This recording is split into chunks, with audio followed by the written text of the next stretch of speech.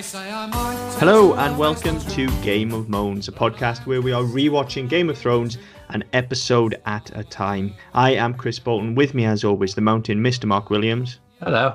And we are rocketing towards the end of Season 2. This week we are on Season 2, Episode 9, Blackwater.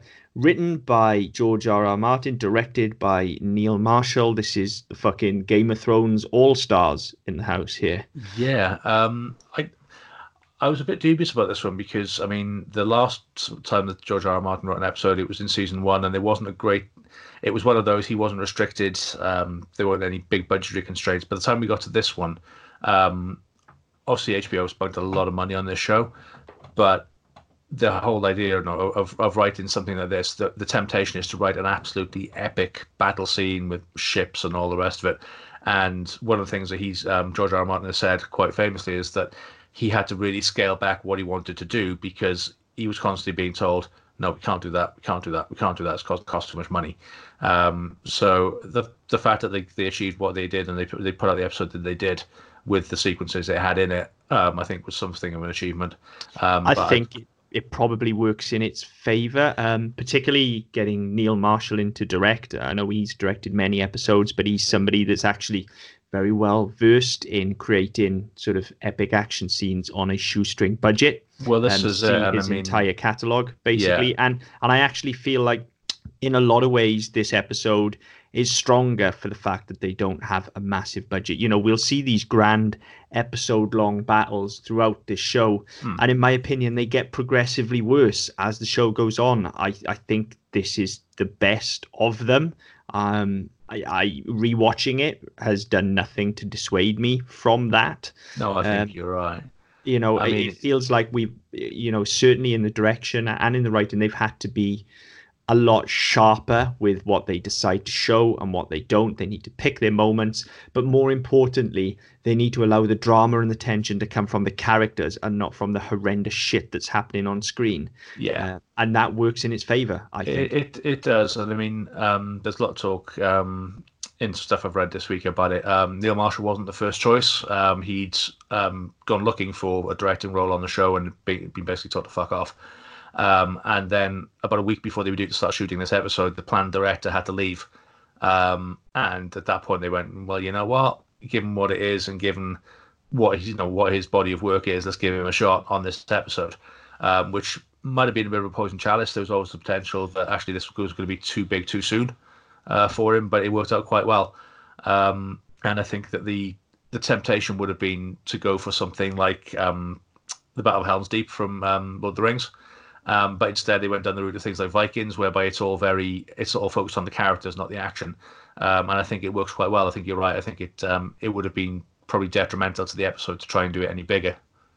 I definitely think so. And like I say, Neil Marshall, if you look at his back catalogue, particularly up until this point, you know, we're looking at primarily horror, but we're looking at quite visceral horror as well. So we're looking at things like Dog Soldiers and The Descent, which, you know, are low budget, gory horror films. But The Descent particularly is an absolute masterwork, I think. Yes. And you know, if you're going to bring somebody in that needs to pull this kind of stuff off and create this tension on a shoestring budget, or, you know, this isn't a shoestring, Christ, this episode probably cost as much as The Descent, if not more. Oh, probably more. But you know you're going to be in fairly safe hands. And actually my first note after the fact that it was these two writing and directing is, you know, literally the first thing I've written is, this is the opening shot and you can already tell this is in safe hands. We have grand sweeps across the fleet. We have tight trucks across the line as they're sort of on the ship, sort of getting ready for battle, and we just truck in really tight on their face. It's good stuff, you know. And it is. He understands that we don't have a massive budget, so he pulls off the grand camera move but locks it in tight, so we don't need to see an army of thousands. We just get in and do that nice. It's almost like the start of a TV coverage of a football or a rugby match where everybody's doing the anthems. You know, he just tucks in tight on that line and just pans down it, and it makes things feel a lot bigger and a lot grander than they are. So it's very clearly going to be in safe hands. The only counterpoint I do have for that, and it is a slight one, is again this is quite a lackluster opening. Visually, it's stunning. But it's so fucking slow. It's so dull. Yes. Now, and especially, I mean, not only because it's night and because it's everything's very grey and they're on the sea, which is grey, and the ships all look. It's a very dull, very uninteresting shot that we start with in terms of the actual color palette and the grabbing your attention. I mean, I watched I watched it on my laptop today because it was so dark I couldn't see it on my iPad, the first scene.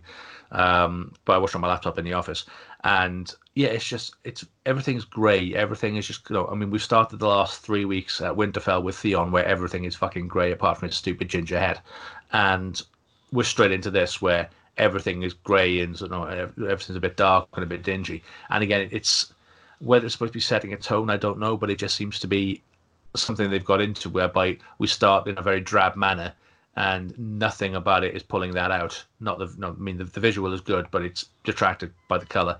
It's just, I don't know, it bugged me a little bit. And the fact that I had to download it up on my laptop because I couldn't see it on the fucking iPad was really annoying. I didn't have that problem at all. I didn't find the color palette to be particularly drab, other than I think it suits its tone, that it's drab. I didn't find it to be too dark, which is a very specific problem I will come to have with other episodes where we have these long battles. And again, that gets worse as they go. I didn't have that problem here, but then I was watching it on a reasonably large screen.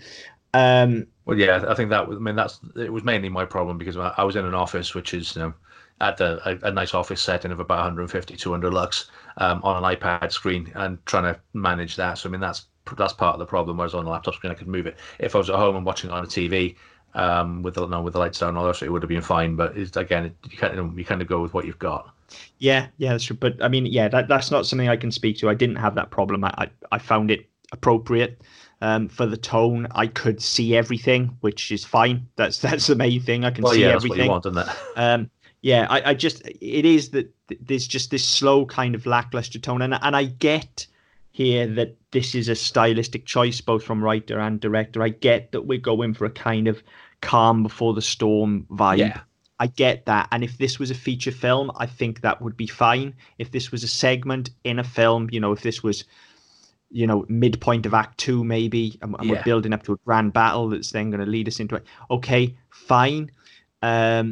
But it's not. This is the opening of an episode of a TV show, and as we said last week, an opening needs to grab you. And whilst I am slowly drawn in, and it does kind of work because it does slowly draw me in, but initially, if it wasn't for the fact that the visuals were so strong, I'd be bored. I'll be perfectly honest. Yeah. But it is that the visuals are so strong that it manages to hold my attention, and then before too long we get catapulted into the episode itself, and we get this kind of slow build-up of the dread before the battle then. So I kind of get what they're going for, and it almost works, I think, is what I'm trying to say, but they just don't quite nail it. I think if we could have just had something else to pull us in at the start, and then just drop back into this kind of calm before the storm, we would have been fine. I think you're right there. I think you're right there. Incidentally, as well, on the DVD and the Blu-ray, there's a 30-minute feature about the production of this particular episode. That's worth a watch as well. It's quite a good piece. So as I just throwing that out there for people, if you do have it and you want to go through it at some point, it's definitely worth a watch. Okay. Maybe I will have a look at that. I've got all the special features, and I do like this episode quite a bit, so I may have a look at that. But then again, that's an extra half hour or something trying to watch stuff when I could be watching whatever we're doing on SMPD next, or the next episode of this. So yeah, that's true. Who am I kidding? I probably won't, because I don't do any research. I was going to say, but you have got an extra night next week, because I'm not here. I have, and I will probably use that to do things other than podcast, to be fair. So, why? Because I'm not going to sit in a room and talk to myself. Unless you want me to, listeners. If you could think of something you'd like to hear me talk to myself about, then drop us a line. No. Maybe if it's sufficiently entertaining enough, I'll scream into the void for an hour for you. Yeah. Although that's by the time this episode comes out, I'll be back. Okay, so fine, I won't Yeah. do that. Well, Um, that might be something for the future. yeah, possibly. Okay, so we've had our chat about the opening, and so straight into the scenes. Then we get this kind of over in King's Landing. We get this kind of slow build up as everybody's preparing for battle, and we get the same thing out on the sea. Yeah, I mean, But we get the scene with Davos and his son, don't we? Where there's lots of gods be kind, and just a recap that Stannis is going to make him his hand and make Davos his hand, and Davos is trying to play it all off. He's trying to be very humble, and he said gods be kind or something like that, and the son like, no, God, there's only one, and he looks yeah, after us all, and all this, and just bringing it because we haven't had Lord of Light and all this bullshit for a couple of weeks. So just reminding us of this, and then it's reiterated later with Varys. So I mean, it's a nice way of setting that up, and I think it's something this episode does quite well. It harks back to things just because you're going to need them. yeah, in a lot of cases, it's almost like this episode has been handled by somebody who understands the craft of storytelling. It is Yeah, a novel idea, isn't it? yeah, Um, so the first, I mean, yeah, that's a good scene between the two of them. yeah. I But like it. then we get the counterpoint when we go over to King's Landing, and my first real note, straight out the gate, Bronn throws his hat in the ring for best line of the episode, and I don't think it gets topped, to be No, I don't honest. think it does. As a counterpoint, we see Bronn and his men sort of eating, drinking, and being merry, and whoring whilst they're at it as well. Mm. He's giving a story about how many times he's broken his nose to Yeah, a whore, to which she responds, "Poor nose." To which he responds, "Ah, don't feel sorry for him. He'll be halfway up your ass before the night's through."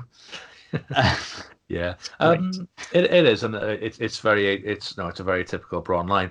But again, I mean, as we talked about last week when we were talking about the Emilia Clarke story and the whole gratuitous nudity, again, entirely pointless part of this scene.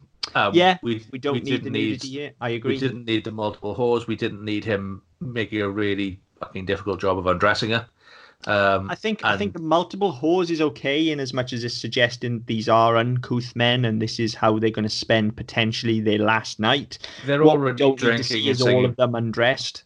Well, this is it. I mean, listen, we don't need to see naked women walking around. I mean, well, this sounds terrible because, as a red-blooded heterosexual male, I like watching naked women, but it's it's unnecessary.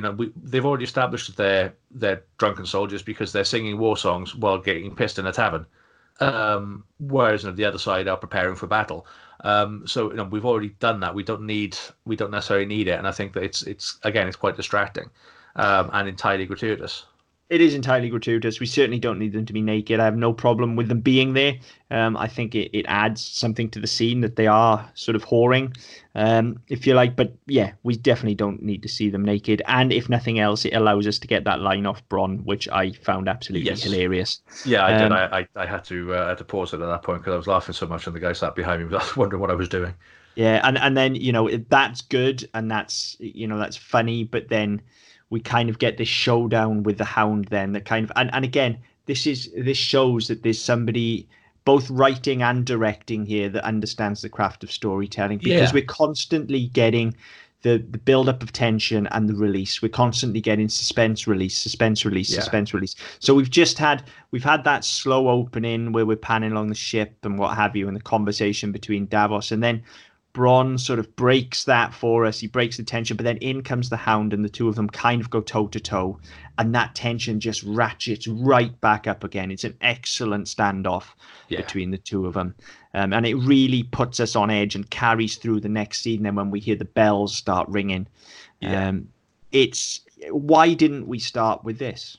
Well, that's it. And you could have started with this and then moved out to the ships Yes, and into the town, and that's fine. Although again, this another great line where the bells start ringing and Varys says something on the lines of I always hate the sound of bells. It always means battle. And Tyrion says, or marriage. yes, And it's another one that had it not been for Bronn's line in the previous scene, it would have been a contender for line of the episode, because again it's so throwaway and it's very typically what Tyrion does. He's very no he has that quick wittedness, he has that acerbic nature, and yeah, he just throws it out there without thinking about it, and yeah, it lands really well.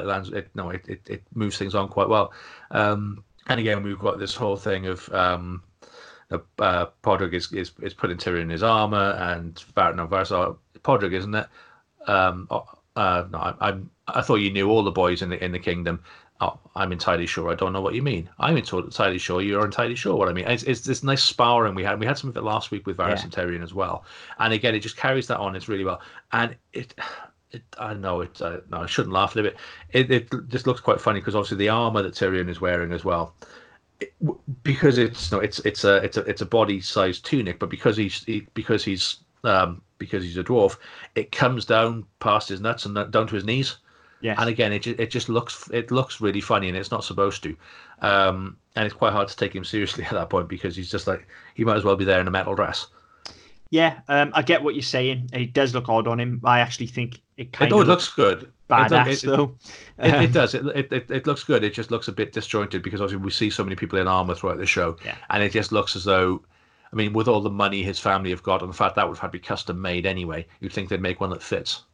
Yeah, I guess. But yeah, I don't have an issue with it. I think he looks badass. And in fact, I think this episode does a fantastic job of really selling Tyrion, of really, again, to use wrestling parlance as I did last week, to really give him the push. They really push him over in this episode. Like they build him as a hero here. You know, throughout the show, he's always been, as we've said, sort of the most likable Lannister, and he's shown these kind of these comedic properties, and he's had his moments where he's risen to the occasion and stuff like that. But this absolutely propels him forward into one of the show's greatest heroes, and it starts here in this scene with again a great line from Varys and expertly delivered. It's one of those lines, and I think we had this in the last George R.R. Martin episode as well. I remember talking about it, where there are these lines in here which could be dreadful if they weren't handled properly. They would land with a resounding thud.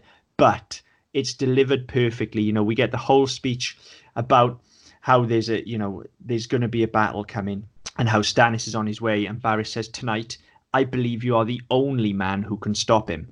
That is a great line. It is a cheesy line, but it's delivered perfectly. It goes over perfectly, and it's great stuff. It really builds Tyrion as the hero of this episode, and right now the hero of the show. You know, he's taken a hero's journey here. He has to lead a battle. He's going to war. Yeah, and I mean, not only that. I mean, it's quite interesting because at this point, I think he's the only one who believes they can win.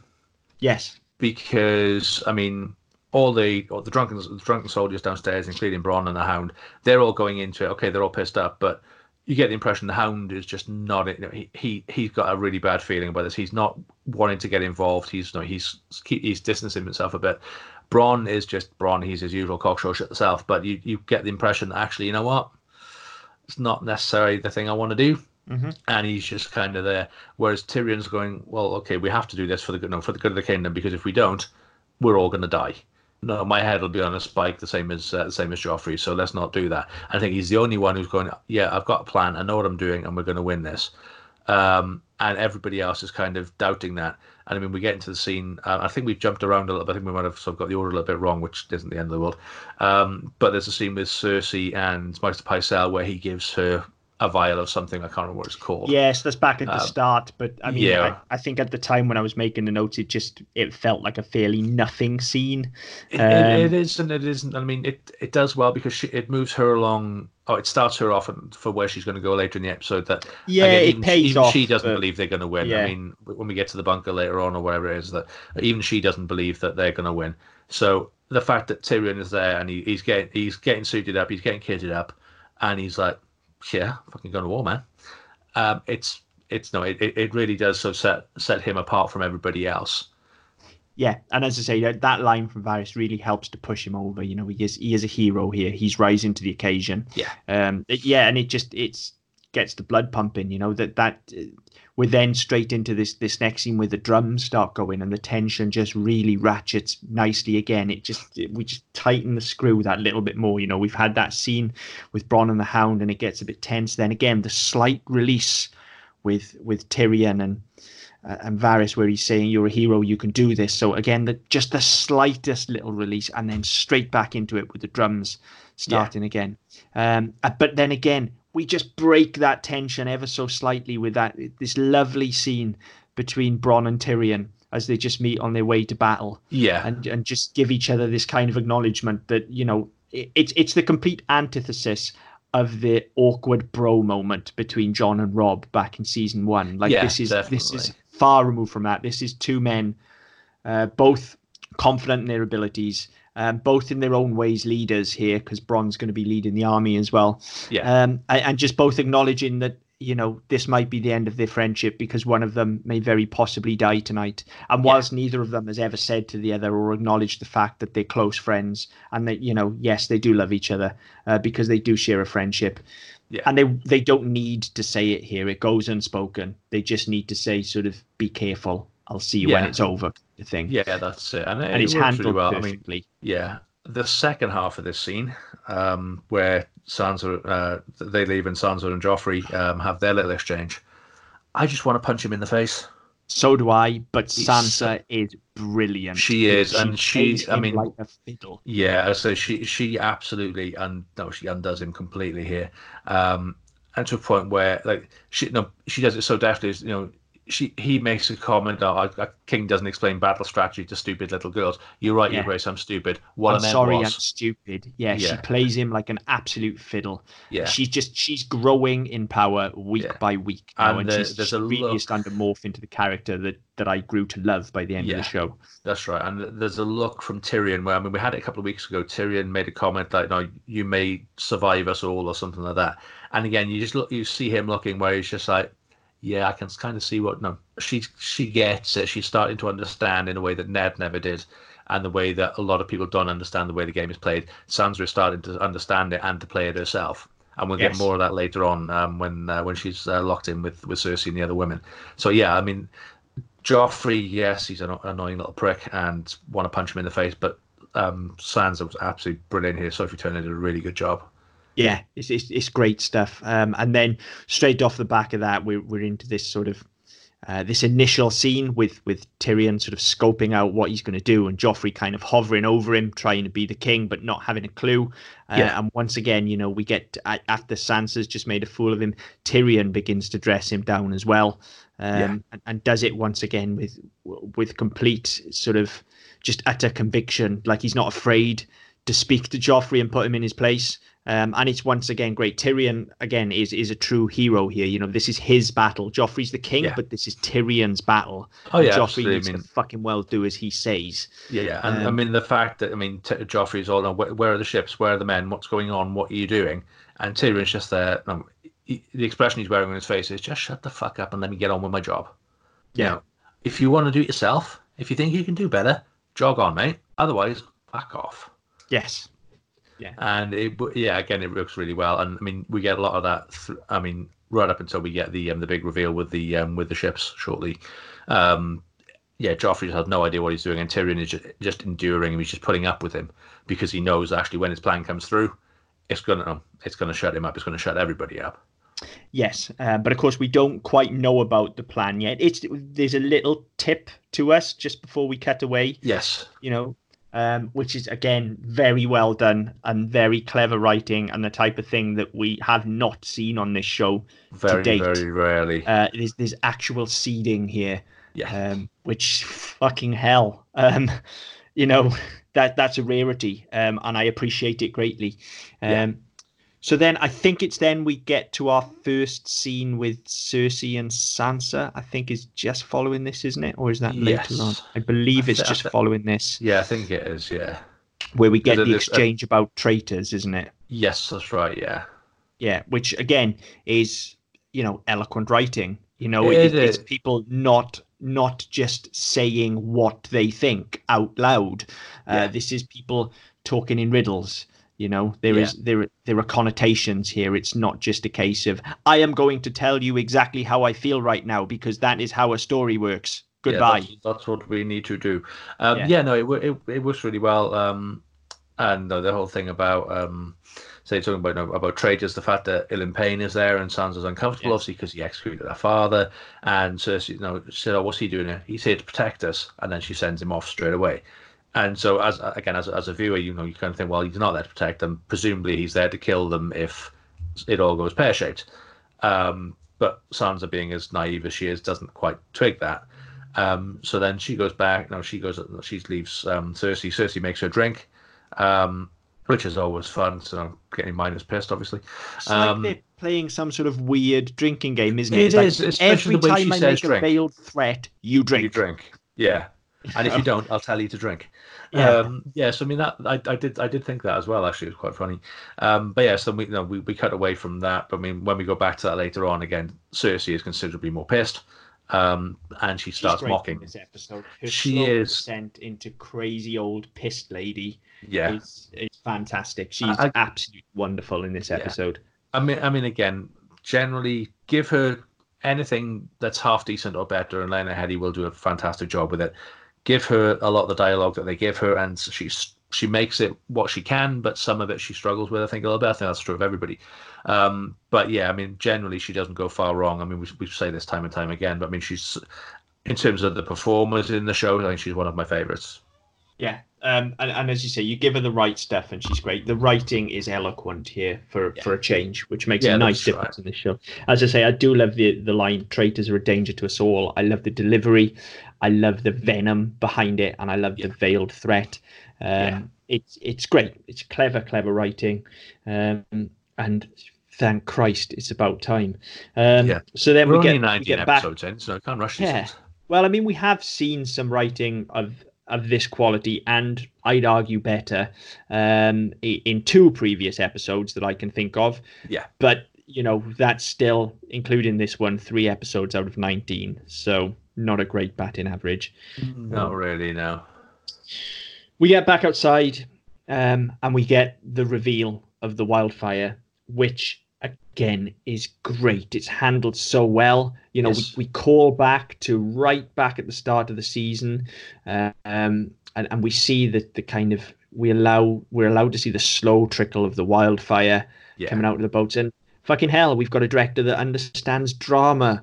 So he lets us in on what's going to happen just before it happens, instead of just, again, smacking us in the face with it. Well, yeah, that's right. You're just allowed to go, what's that green Oh, well, that's it. I mean, we've only seen it in a little vial, haven't we? So we haven't seen it in that quantities, and it's different again because of the color palette. I don't think it's not massively different, but when we saw it, it was kind of like an ectoplasmic green, from Ghostbusters. Whereas here, obviously, because it's darkened, it looks a bit more menacing, but it's so vivid against the grey, it still stands out. But you've still kind of got to think, hang on, what's that? And that's how it works. You're thinking, hold on, what is it? And you realise at the same time as the characters when they go, wildfire, oh shit, it's too late, everything's on fucking fire now. Well, that's Played it. for and got, beautifully handled. Tyrion's a fucking genius. Yeah. Great. And my God, that wide shot of the fleet on fire, with the just green fire spouting up into the sky, is beautiful. It's absolutely stunning. Yeah, it is really good. It works really well. I think again, when you go back close into people kind of jumping off the boats because they're on fire, and the fire spreading and all this sort of stuff. Again, it looks fantastic. It works really well. And because we're not concentrating on that big wide shot, we are so close in, and we can hear people screaming. You can practically smell the skin burning at this point. It really drags you into that. You are right there with it. You are, and there is a beautiful juxtaposition on the reaction shots here when it cuts back and Tyrion's realised what he's done and realised the death toll, and there is a look of absolute horror on his face, and then we cut instantly to Joffrey behind him, who is grinning from ear to ear with utter glee. That's it. I think, there's a contrast between those two, but everybody else is kind of sort of slack-jawed about it. Like, what the fuck did he just do? How did he do that? And everyone's kind of amazed, whereas Joffrey is absolutely elated by it because presumably it means he's going to keep his throne. But Tyrion is, and again the way the sound carries, you can just hear the screams as he's looking out. Yeah, and he just looks horrified. And you can just see the comprehension of what he's actually done. Yeah. Yes, okay, it was a great strategic move. It was a great military move. But oh my God, I've just killed hundreds, if not thousands, of people. And it will take its toll. Holy fuck balls. And it will take its toll. And when you see that juxtaposition as well between him and Joffrey, like you fully understand each of those characters in that moment. Great writing does not need dialogue. And No. this is a prime example of that. They don't need to say anything. It's all there for us. Yeah. Um, And again, Wonderful fair play stuff. to the two actors, Peter Dinklage and Jack Leeson. It's probably some of the best work we've had from the pair of them to date. Yes. Yeah, yeah, absolutely. Absolutely. And as you said, you didn't have to say a word. No words spoken. It's just great writing, and it's handled perfectly by the cast and the Yeah. director. Brilliant moment. Absolutely brilliant. Um, we spend some time back off with Thanos, and we will move quickly through this episode because actually it is a fast moving episode. From It here on does. out, It it's moves. It essentially moves at quite a lick. 2 or 3 scenes is what it is that we just cross cut between. Yeah. Incidentally, we cross cut between them properly, not like in episodes that have been handled by Benioff and Weiss, Yeah. where it's all over the shop. We actually go with natural points. So we're back with Stannis, and this is where he takes a heel turn. Yes. But it's not out of nowhere, is the thing. In the heat of the battle, it doesn't feel like it hasn't been worked for. We know that Stannis is determined, and we've had his reasoning last week. So, much like with the other famous heel turn that we'll try and avoid talking about too much till we get there. Like, Yeah. you understand why this happens, but it's a heel turn nonetheless. When he's told, if you do this, hundreds will die, and he corrects them and says, no, thousands. Yeah. And takes the action anyway, because at this point he has to. He's come Well, this far. this is it. I mean, if he turns tail and runs now, they've lost all those ships, they've lost all those people, and they've achieved fuck all. And that's what war is. Now, you don't turn around and say, actually, you know what? Don't feel like it today. I'm going to go away because you've just decimated my fleet.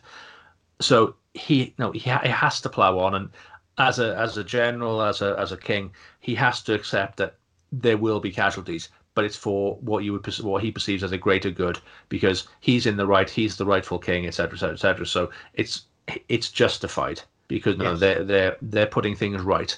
So yes, okay, people will die. I know people will die, and that's regrettable, that's lamentable, but they knew what they signed on for. And at the end of the day, I want to be sitting on that fucking chair, that really uncomfortable looking chair with all the spikes in it. Yeah, and again, it's interesting here that I say he takes a heel turn, but only in so much that Tyrion has thus far been framed as the hero of this battle, Well, because yeah, they are the that's the invading thing. I think, army. But yeah, there's truthfully, there's no hero here, as we've just seen with Tyrion's horror when he realizes how many people he's killed. And well, now yeah, with Stannis' determination, but he knows that he's going to take thousands of lives with him. There is no hero here, in truth. no, This is and I think, war. yeah, and I think that's kind of the point, isn't it? Is that Yes. people are doing what they have to do, whether they like Yes. it or not, and whether they will eventually have to to deal with that. I mean, I said throughout this show, Tyrion has to deal with the weight of decisions he makes because he Mm-hmm. gets himself into scenarios, he gets himself into positions of power whereby he has to make decisions that are for the greater good, but as a result, people suffer. Yes. And yeah, this is a very good episode for that. And I think that again, because of the way it's been written and it's been directed, that's handled quite well. Whereas other writers and directors we've had on in this season and in the first season possibly wouldn't have done it the justice it deserves, and possibly wouldn't have done it as well. And I think we'd have been having an entirely different conversation about it right now. Yeah, I agree. I think this pairing of writer and director works very, very well. They're clearly kind of in sync with each other. Yeah. I think Neil Marshall is capable of handling most things anyway, regardless Yes. of who's written it. He is a very competent director. But yeah, I feel like these two they've really found each other's groove here, and they're working really well together. So we cut back to Cersei again, back in her chamber with all the women. And it's Cersei getting mean drunk with Sansa, essentially. Yes. And it's the absolute best that Cersei has been for weeks, in my opinion. The last, she's last been sort of so 2 fucking weeks, underused. yeah, she just hasn't really had much to do. And when we have seen her, just for the sake of seeing her, actually, particularly 2 weeks ago, some of her dialogue was fucking abysmal. Yeah. But she's back on top form here. She's like a caged animal down here. Yeah. She just wants to get out and take charge, and she can't. Yes. So instead, she just toys with everyone and everything around her.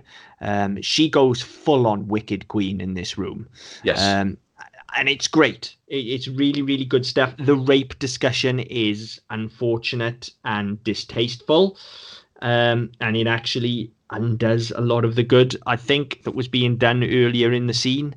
Because, again, there is a lot of good dialogue from her. There's a lot of subtlety. There's a lot of veiled threat. And then we just flat out get into discussion about rape, which is frankly uncalled for and unneeded. Yeah, that's right. I mean, I think that we've had enough from her, which is implied. We don't need an explicit threat. No. Actually, if that door gets opened, you're getting raped. That's unnecessary. It's unseemly. And I think that it possibly is the low point for the episode, I think. It absolutely is. I totally agree, and I've written that here. It undoes a lot of good. The episode is so good that I just let it fly past me. In a worse episode, I would probably be ranting about this for quite a while. Yeah. But I just let it fly past me because we're straight back into the battle, and it's gory, grim, and great is what I've written. It's just people, again, their heads cut in half, and we're getting down and dirty with it. We're in with the troops. It's good. It's well shot. It's exciting. Yeah, and we get this nice bit with the Hound, whereby we were told very early on that his brother burnt his face in a fire for playing with one of his toys, and that's kind of never been mentioned again. Now all of a sudden we see him with fire, and he's a cowering dog. No pun intended. And he just turns into an absolute little bitch because there's some fire around, and he then for their standoff earlier, he is effectively rescued by Bronn. He's rescued by Bronn, which is a lovely touch. Again, a call back to earlier on and a nice payoff to that scene.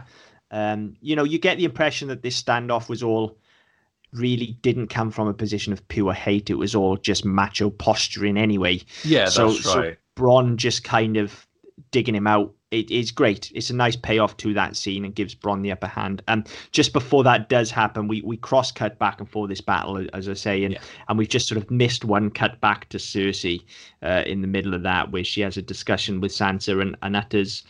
And it's all down to her delivery. The line is good, but it's her delivery that really nails it. Another contender for line of the episode for me. It's not particularly funny. It's just great. Where we get this exchange where Sansa says to her, "You were Robert's queen," and she responds with, "And you will be Joffrey's. Enjoy." Yeah.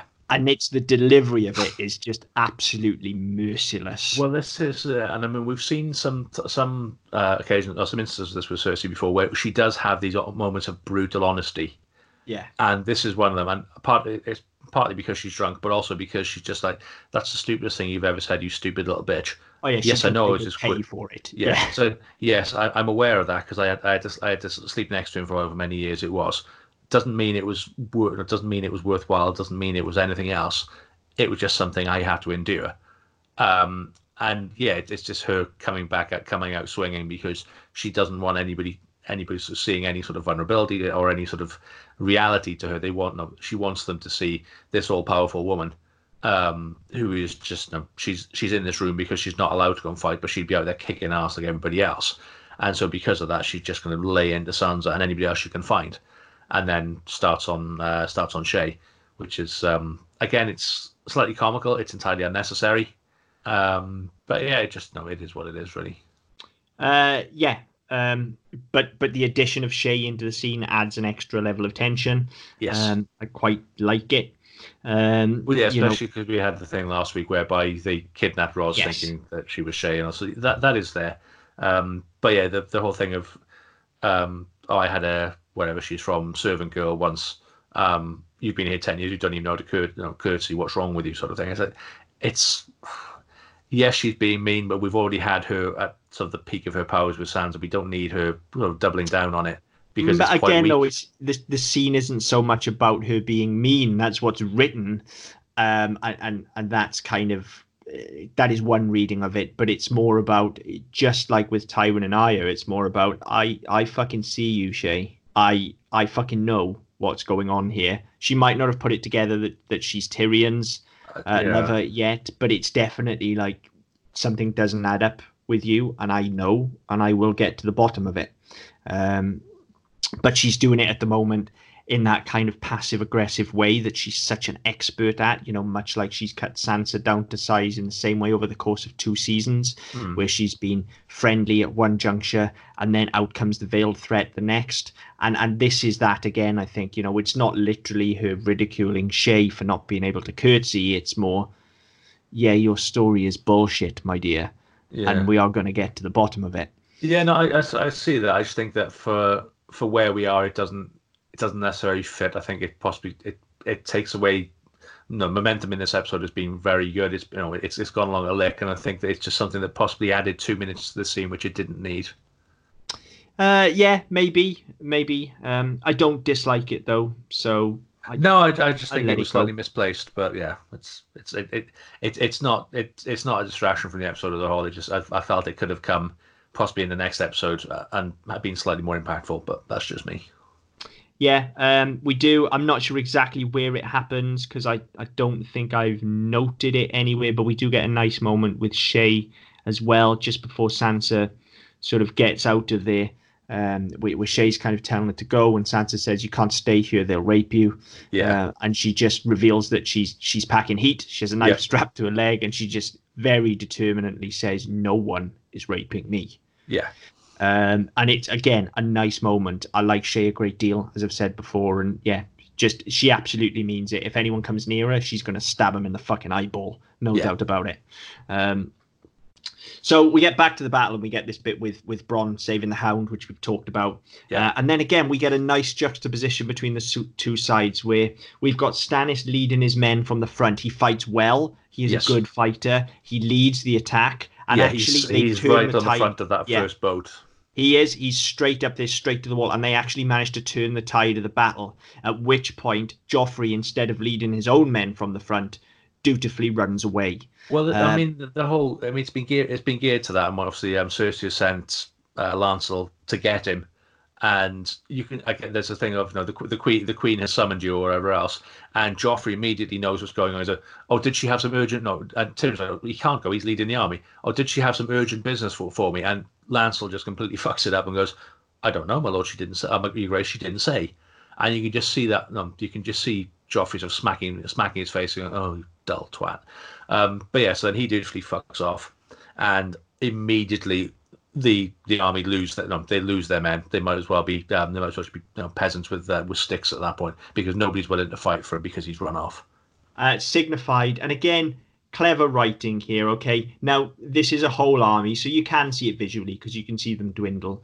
Yeah. But rather than give you a huge expository line of, oh, don't go, you'll lose the men, or whatever, which is hinted at throughout, but rather than literally say that, what we get instead is we get the delivery from the Hound that absolutely hammers the message home for you if you didn't understand what was happening, where he says, fuck the King's Guard, fuck the city, and fuck the king.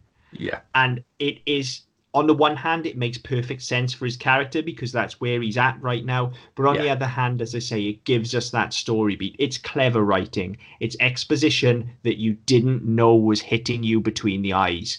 Yeah. And that is about the best trick you can pull as a writer. It's very, very good. I like it a lot. It's a good moment. I like the Hound anyway, so of course I like it. But yeah, that's good. And then just when you think it can't get any better, we finally get Tyrion rising to the occasion, which has been hinted at throughout the episode. You know, he's going to be the hero. He's going to take the lead. And here he comes. He gets up on the battlements and he gives his Braveheart speech. Yes. And he manages to rally the troops behind him. This half man, this until now object of ridicule, suddenly rises to the occasion, stirs up the troops, and it works as this kind of brilliant sort of end of Act 2, start of Act 3 sort of transition where this is hopeless. We're being led into battle by a half man. How can we possibly win? But I mean, we'll follow him. Yeah, I mean, not only that, the whole thing of the speech, and it ends really well. And you talk about this is Stannis. He's coming to take your home, take your gold, rape your women. And he said, well, they're at the gates, and we can't get out. And he said, yeah, I'll show you how to get out. It's fine. We'll come around behind them and fuck them in the arses. And it's just that the cheer that gets, I mean, no, for a show that's not exactly famed for its subtlety, that was quite a good line. But yeah, and, you know, I said he completely wins them over to a point where we were only talking 3 weeks ago, whereby people in the street were calling him a demon monkey. You know, Yes. it's this guy is hated, but he leads them into battle. And yeah, this is his moment. This is his big bit. This is his chance for glory, and it works for a while. And I can't remember where we cut to next, but then the next time We go see back to them, Cersei, and we get this brilliant scene where Lancel runs in to yes, tell her what's going on, and she's quite displeased with him. So she just, because he's trying essentially to argue the case for Joffrey leading the battle, yes. he makes the mistake of trying to stand up to her.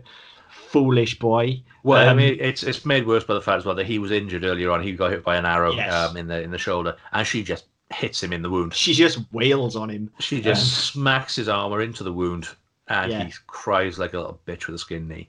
And again, just the fact that she's been building up this kind of mean, drunken vibe all episode, and it just all gets leveled straight at him. And it's kind of the first time we've really seen her get physical like that. Yes. And it's, in a way, it is a little bit shocking. It's like, oh fuck, she's not afraid to throw down, because until this point she's been this kind of master manipulator, almost just getting everybody else to do a bidding for her and using her wiles and her words to get what she wants. But here she's absolutely like, nah, do you know what? Shit's getting real. I'm drunk. Yeah, fuck this Fuck noise. you. I'm going. Yeah. And off she storms. She takes Tommen with her, and off she goes to God knows where at this point. And again, Sansa steps up. She shows a bit of leadership. Takes a huge leap in character here. Huge. This really thrusts her forward light years. This scene. We had early on where Cersei's mocking her for praying and saying why she doesn't pray and all the rest of it. And Sansa's first thing is, the queen is doing this for our good. She's kept us in here, where this is the safest place in the city. I think we should pray or sing a hymn or whatever it is. And she rallies those women. She gets them. She takes their mind off the fact that actually somebody's going to be beating that door down in a minute to start raping everybody. We'll just not concentrate on that. We'll focus on the good. We'll focus on the positive. We'll keep people's spirits up. And this is probably the first time where she shows any sort of leadership chops. And like, she's had a really shit time up to now, and she's been. I mean, the first season she was kind of simpering and idiotic, but she's had a pretty shit time. She will have an even shitter time seasons 3, 4, 5, possibly 6 as well. I can't remember. And then I say, she grows into that leadership role. But this is really the first step for her, whereby she's like, actually she's commanding a group of people and saying, look, I know how we can get through this. It might seem stupid, but let's just carry on as we are. Let's just do this, and this will pass the time and take your minds off the fact that you're all about to be horribly raped and murdered. And it's a really good move for her. It is. She, as I say, it's a quantum leap forward for her character. It's excellent stuff. Yeah. And then, of course, she leaves after this discussion. This is where the discussion happens with Shay. Yes. Yeah. She leaves now for the second time in a couple of weeks. What the fuck is the Hound doing in her chamber, and where did he come from? Well, I know he left the battle, but why of all places does he go to Sansa's chamber? He doesn't know that she's going to be there. In fact, he wouldn't at all expect her to be there. No, he'd expect her to be down in wherever they're hiding. So he kind of asks her to go with him and stuff. But it's just one of those complete lapses in logical reasoning. Yes, that it can is. just pull you out of a story. Like, they could have run into each other in a corridor. Yeah, absolutely. On her way. Like, for him to be there makes no fucking sense whatsoever, and it pulls me straight out of this scene. And again, they've done it for shock. They've done it to add an air of menace, because she's there. She goes in. She does exactly as Shay's told her. She bars the door. She puts all the furniture against her. She locks herself in. She is secure. Nobody's getting in. Conversely, she ain't fucking getting out.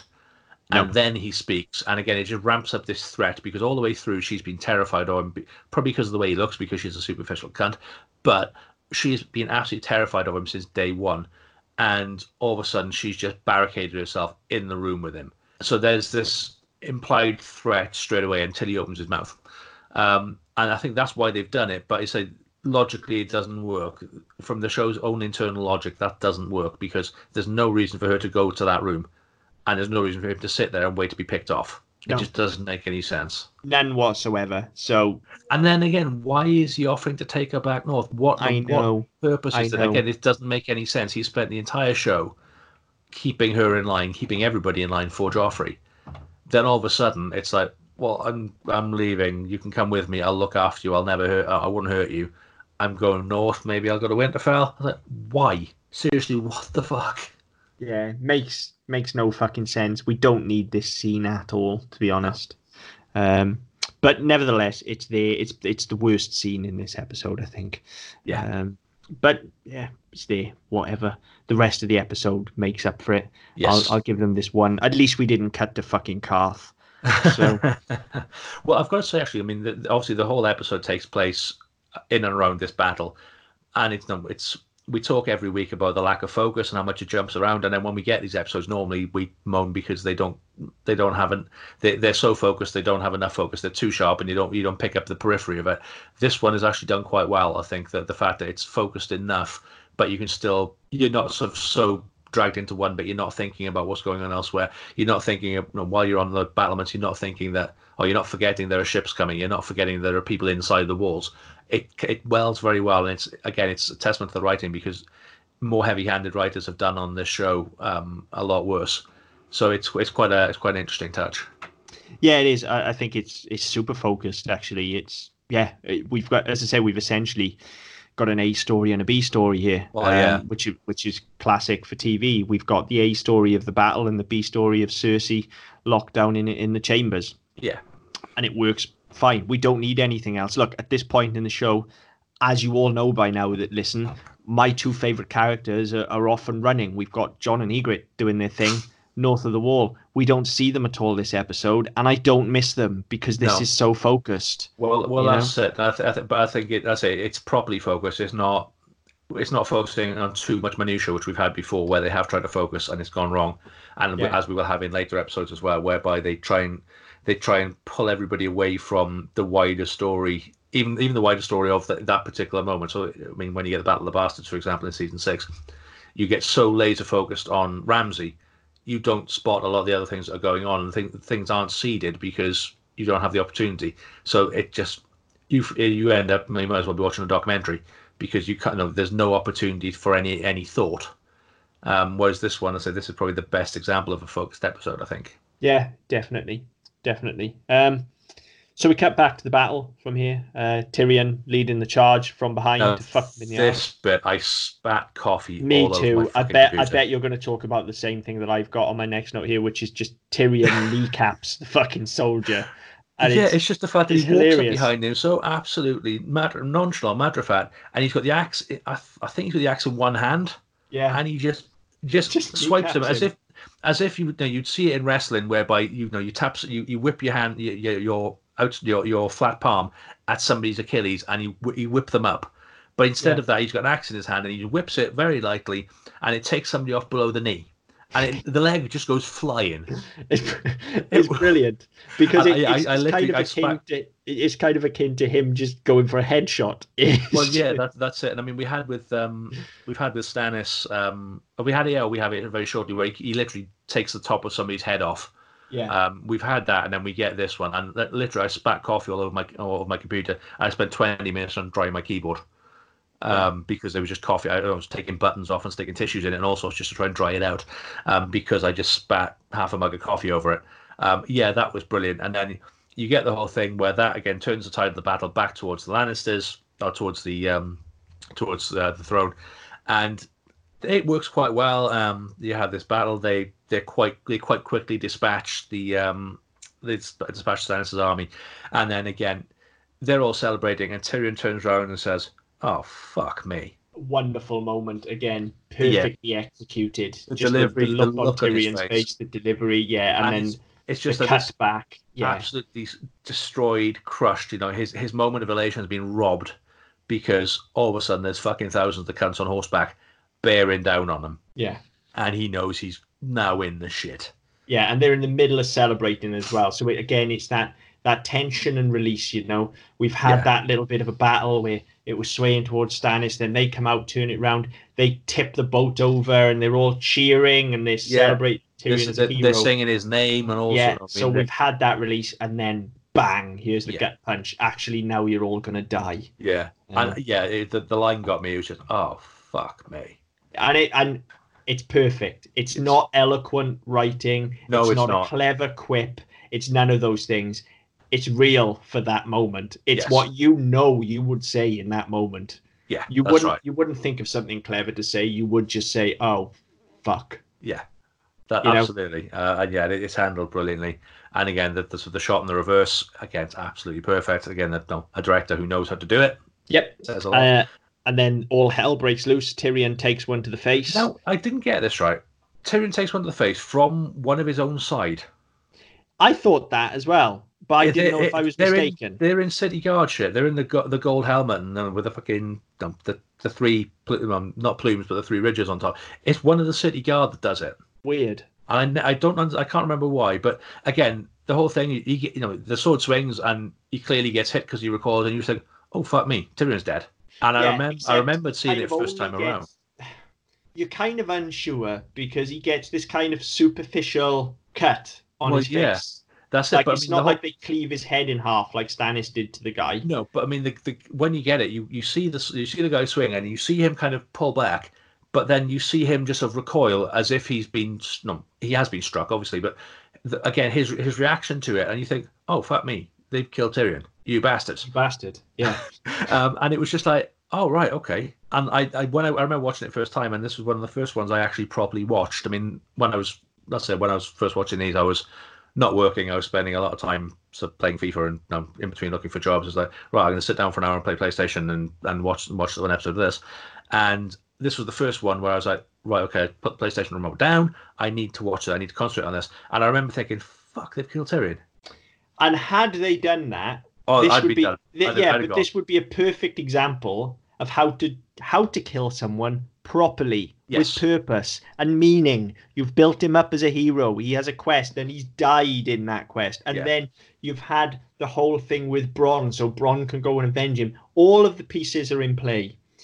So for him not to die actually subverts your expectation. And that's how you do that. You don't just, I was about to snap my fingers then, I caught myself. You don't just off people for dramatic effect like this show does and expect it to work. This is how you do it. And then when you do subvert that, it's that much more impactful because all of a sudden then here comes Tyrion's White Knight. And it's not Bronn. No, it's Podrick. Which is perfect again because it's played for at the start of the episode. They remind us of who Pod is because he's kind of been in and out for the last couple of weeks. He's still a relatively minor character. He's got enough about him that we recognize him, but we needed to be reminded that he's Tyrion's squire earlier on. And so we get that little hint dropped in. And again, it's almost like somebody who understands the structure of storytelling wrote this because here he is doing what a squire should do, saving his master. Yeah, that's right. And again, we had it last week or the week before with Jamie, whereby he was talking with his 16th cousin, 14 times removed or whatever it was, about the when he squired for Bert and Selmy, and when the Lansdale boys squired for him. We've set up in the last couple of episodes. Well, Martin's gone back and all right. Well, you've already given us this. I don't need to explain how this works. You've already done that.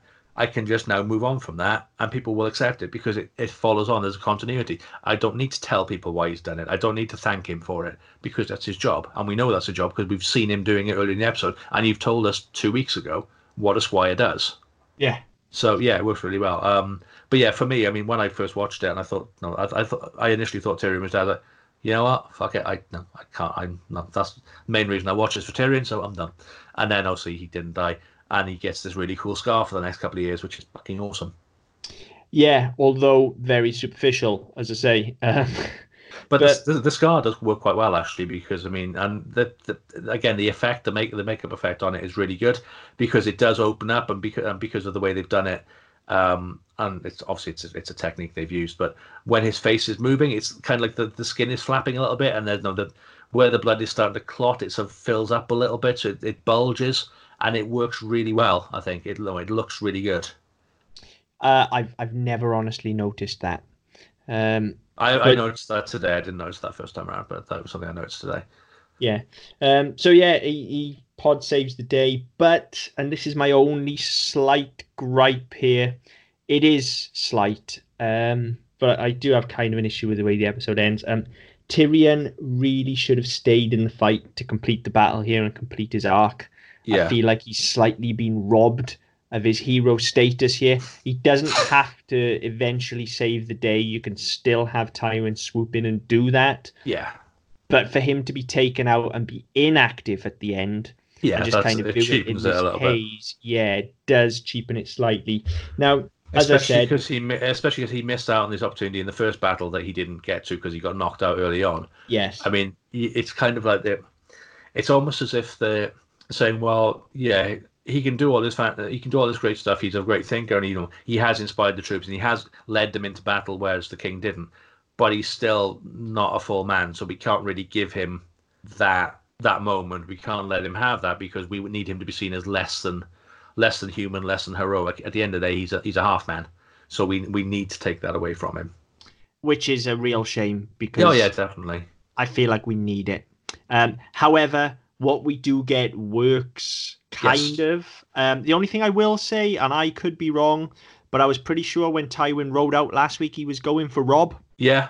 Not to King's Landing. Well, this is it. We talked last week about the effects of linear time, and the fact that nothing made fucking sense. So the fact he's gone south instead of north, maybe as well as not being able to tell the time, and he can't tell the difference between night and day when it's light and dark. He also can't tell the difference between north and south, where one is snowing and the other one's sunny. Maybe he's just a bit fucking dumb. I don't know. It's another one of those inconsistencies. Whereas I may not have batted an eyelid, being, I still would have felt the way I feel about Tyrion, but I may not have batted an eyelid at this. I'd have just gone, oh yeah, okay, of course he's going to show up and save the day because it's his family and he's the head of the army and stuff like that. But the fact that we actually know, unless I missed something last week because the episode was so boring and I tuned out, the fact that we actually know he's supposed to be going in the other direction. Well, yeah, because that was the whole point of Arya trying to get him killed before he left. That they were going north. Yeah. While the Starks were distracted. That kind of makes me question it instantly and go, what? So it pulls me out slightly. Now, yeah. Having said that, I am instantly pulled back in and I go with it. Because, again, this is masterful writing and masterful direction. Cersei's voiceover over these final scenes, it's eloquent and it's well delivered. And there's no other word for it. It is masterful. The writing and the juxtaposition of that over these scenes is masterful. And, it goes to show, this whole episode, in fact, goes to show what this show can achieve. And what this story and this cast is capable of if it's just given to the right people and not entrusted to fuckwits. Well, this is it. And I mean, this is what frustrates me the most, I think, to be honest, is that when this show is good, and I think we're practically the end of season 2 now. I think we're a quarter of the way through, so we're a quarter of the way through the whole show. So I think we're at a point where we can say this. When it's not being written and pushed in a particular direction by the fucking numbskulls who run it, it works really well. And as I said, the episodes are really engaging, they're really entertaining, they don't drag, and they keep people hooked in. Whereas when that pair of fucking clowns get onto it, everything just slows to a glacial pace, apart from the fucking orgies. Yeah. Because it's like they're running a frat house most of the time. And so it's really frustrating. I think for me, that's the biggest problem, is that I see every now and again just a glimpse of what I want this show to do. And as I've said before, like swords and sorcery and high fantasy and Dungeons and Dragons, not really my shtick. I'm not really that interested. And I was never coming into this show as a fan of that sort of stuff. And I sort of got onto it because it was recommended and I had nothing better to do because I wasn't working.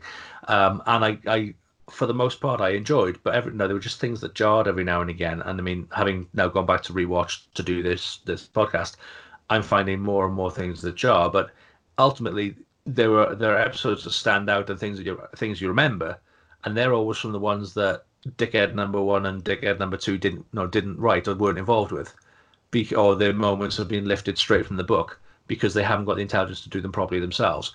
And I think that's the frustration, is that when it's good, it's very good, and when it's bad, those two idiots did it. You're dead right, and it's something, it was the part of the whole genesis of this podcast. Besides the issues with season 8, yeah, part of it was that for years for years I've said exactly that about this show. You know, when it's good like this, it is absolutely top notch and it has so much potential and I really enjoy it. But when it's bad, fucking hell, it's bad. It's really bad. It is a show of extremes. Yes, it is. And that's kind of what led me to wanting to do this, because in general, I think the bad actually does outweigh the good as well. It's just that when the good comes, it's so fucking good that it Yes. gets you over those weeks where it is bad. And so yeah, that sort of rounds the episode out. We get this lovely voiceover over Tywin sort of riding through the gates and announcing that the battle's over, we've won. Yeah. And then we get different end music. We get the Rains of Castamere over the end credits, We do. which is a weird juxtaposition with the actual end of the episode. Now I understand that it's the Lannisters song, Yeah. but it's oddly kind of downbeat. It is. It's kind minor. of dirgish, isn't it? And It is, and am they've I right in just think- won the battle. Am I right in thinking it's Charles Dance doing it as well? I don't know. Sounds like it. I might be wrong, but it certainly sounds like him. But yeah, it's just given that this is they've just won. None of our leads, none of our heroes have died. They've taken some flack. They've taken some casualties, and Cersei was on the brink of murdering one of her sons. But no, it's ended well for them. So Yes. why you go out on a dirge, I'm not entirely sure. No, me either. It doesn't make any sense to me. And Particularly even the Go on. episode itself, regardless of the victories, has been so exciting. Yeah, it's been so well paced and so up tempo, and even if you went by and had this song being sung at a slightly higher speed and with a slightly higher voice, because I mean if it is Charles Dance or even if it's not, the voice it's being done in is very low, it's very bassy, and again that just makes it sound even slower. Yeah. And I think that it just doesn't fit. No, it really doesn't. It's weird, isn't it? Yeah, absolutely bizarre. Yeah. But yeah, there you go. That rounds out what is quite frankly a phenomenal episode. My notes just say wow. Yeah. Literally, wow. It's wonderfully directed, or masterfully directed, really, and save for the slow start.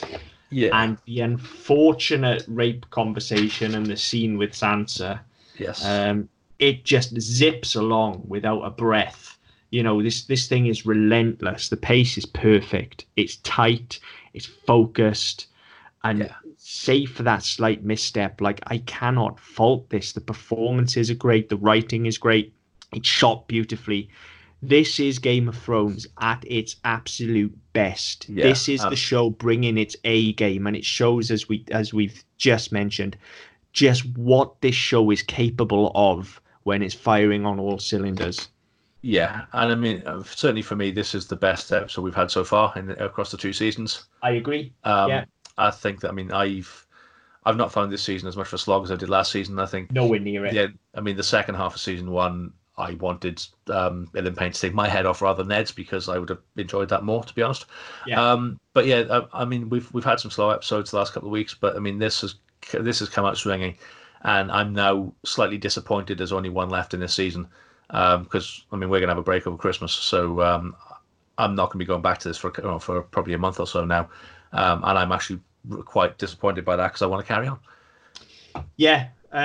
But let's assess that again after the end of next week, shall we? Yeah, that's it. I mean, this is something, I mean, we talked about last season. We'll talk about it every fucking year, or every season that we do, that the penultimate episode is always a roller coaster. Yeah. And then the last one is just like, we're getting off the ride now and getting out of the queue and going to get popcorn. Yeah. What do you fucking do? And yeah, it's one of those where you just think, well, after all that, why do I care? I want more excitement. I want something to happen. I want consequences of that. I don't want to see people sitting around and talking about it. No. It's like watching sport. You get the action and you get just as long again of people talking about it. I said, well, fuck, maybe just put another game on. Just put another game on, yeah. But yeah, there you go. That is episode 9, Blackwater. The best to date. One of the best. if not the best. We'll discuss that as we go through, I guess. Yeah, There's definitely. certainly I mean, not an episode that jumps out to me no, that I I mean, enjoyed in more. terms of set pieces, we'll have the Battle of the Bastards coming up. We'll have the Longest Night, or whatever it's called in season 8. There are big sequences to come, big episodes like this. But I mean, certainly this is the best of we've had so far, and I think as we come to those, this is going to be the benchmark, and this is what we're going to be talking about and comparing those two, especially when they start going wrong. This is definitely the benchmark.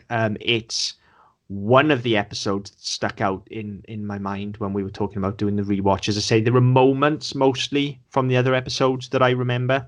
This episode as a whole stuck out in my mind. I remember enjoying it very much first time through and being kind of blown away by it.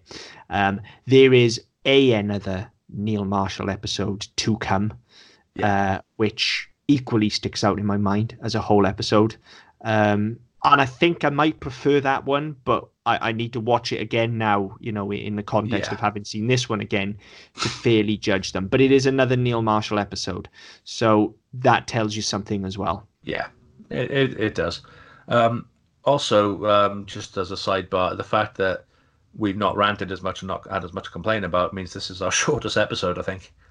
Yeah, I was just thinking that as well. This is zipped by, and it's because I've got nothing real negative to say, save for the few minor grumbles. Yeah, which I mean, they're not significant enough or sufficient enough to really cause any sort of problems. I mean, there's no real consternation here, I don't think. No, so I guess what we should be saying actually to our boys Benioff and Weiss is actually thank you for being fuckwits and giving us material. Well, yeah, that's right, and also thank you for staying the fuck away from this episode. Yeah, look, I'd far rather have another 50 64 no 54 short episodes because I've enjoyed the show than 54 absolute 2-hour rants because the show has wound me up so much. I don't know what you prefer, listeners. I'm guessing probably the latter, in which case you're in luck because that's what the majority of the show is going to be, I think.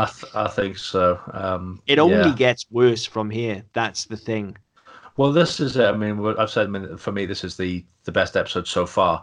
This one definitely takes some beating, and there's in season 5 there are some really good scenes with two of my favorite characters, which is some of the best dialogue I've ever seen filmed in a TV show in terms of performances, and I'm looking forward to that. But generally, this is the peak. This is the pinnacle, and it's going to slide from here, I think. There are high points from here out. They're not this high. Yeah, they're not this high. They're peaks which are far outweighed by their troughs, and they don't reach these dizzy heights again, I don't think. But who knows? Maybe in a rewatch. Well, yeah, keep listening for the next 6 seasons, because otherwise there's no point in us doing the show. But keep listening, and we might find some more. Yeah, maybe on a rewatch things will surprise us. That's certainly happened already through the course of these seasons. My opinions on some things have been far worse. My opinions on others have been quite surprisingly, I remember, they're far better than I remember them. So there could be some stuff to come, which in a different context and being watched in close proximity to the other episodes as well, because we're taking a couple of weeks to a month break between seasons at most, as opposed to years. Maybe our opinions will change. Maybe. Let's see, I guess. Yeah, we'll see. But yeah, in the meantime, I'd say if you want to have a chat with us, want to get in touch with us, you can catch us on email, gom@ddpodcast.net. You can go to our website, ddpodcast.net, where you can find the previous season, all the episodes for this season, and some other shows as well, which are pretty great and pretty fun. You can find us on Facebook with the Double On Podcast Network. You can find us on Twitter @ddpodcastnet. But yeah, get in touch. Let us know what you think. Have a chat. I mean, Christmas is coming, and we're going to take a break shortly. So I mean, we need other people to talk to. We can't talk to each other all the time. Unless you want me to scream into the void. Well, yeah, in which case, drop me a line. Yeah. Yeah. Again, just do it probably easiest via Facebook, because we both monitor that somewhat. And yeah, we'll set that up, and I can have a week off and rest my throat a little bit. But yeah, until next time. Game over.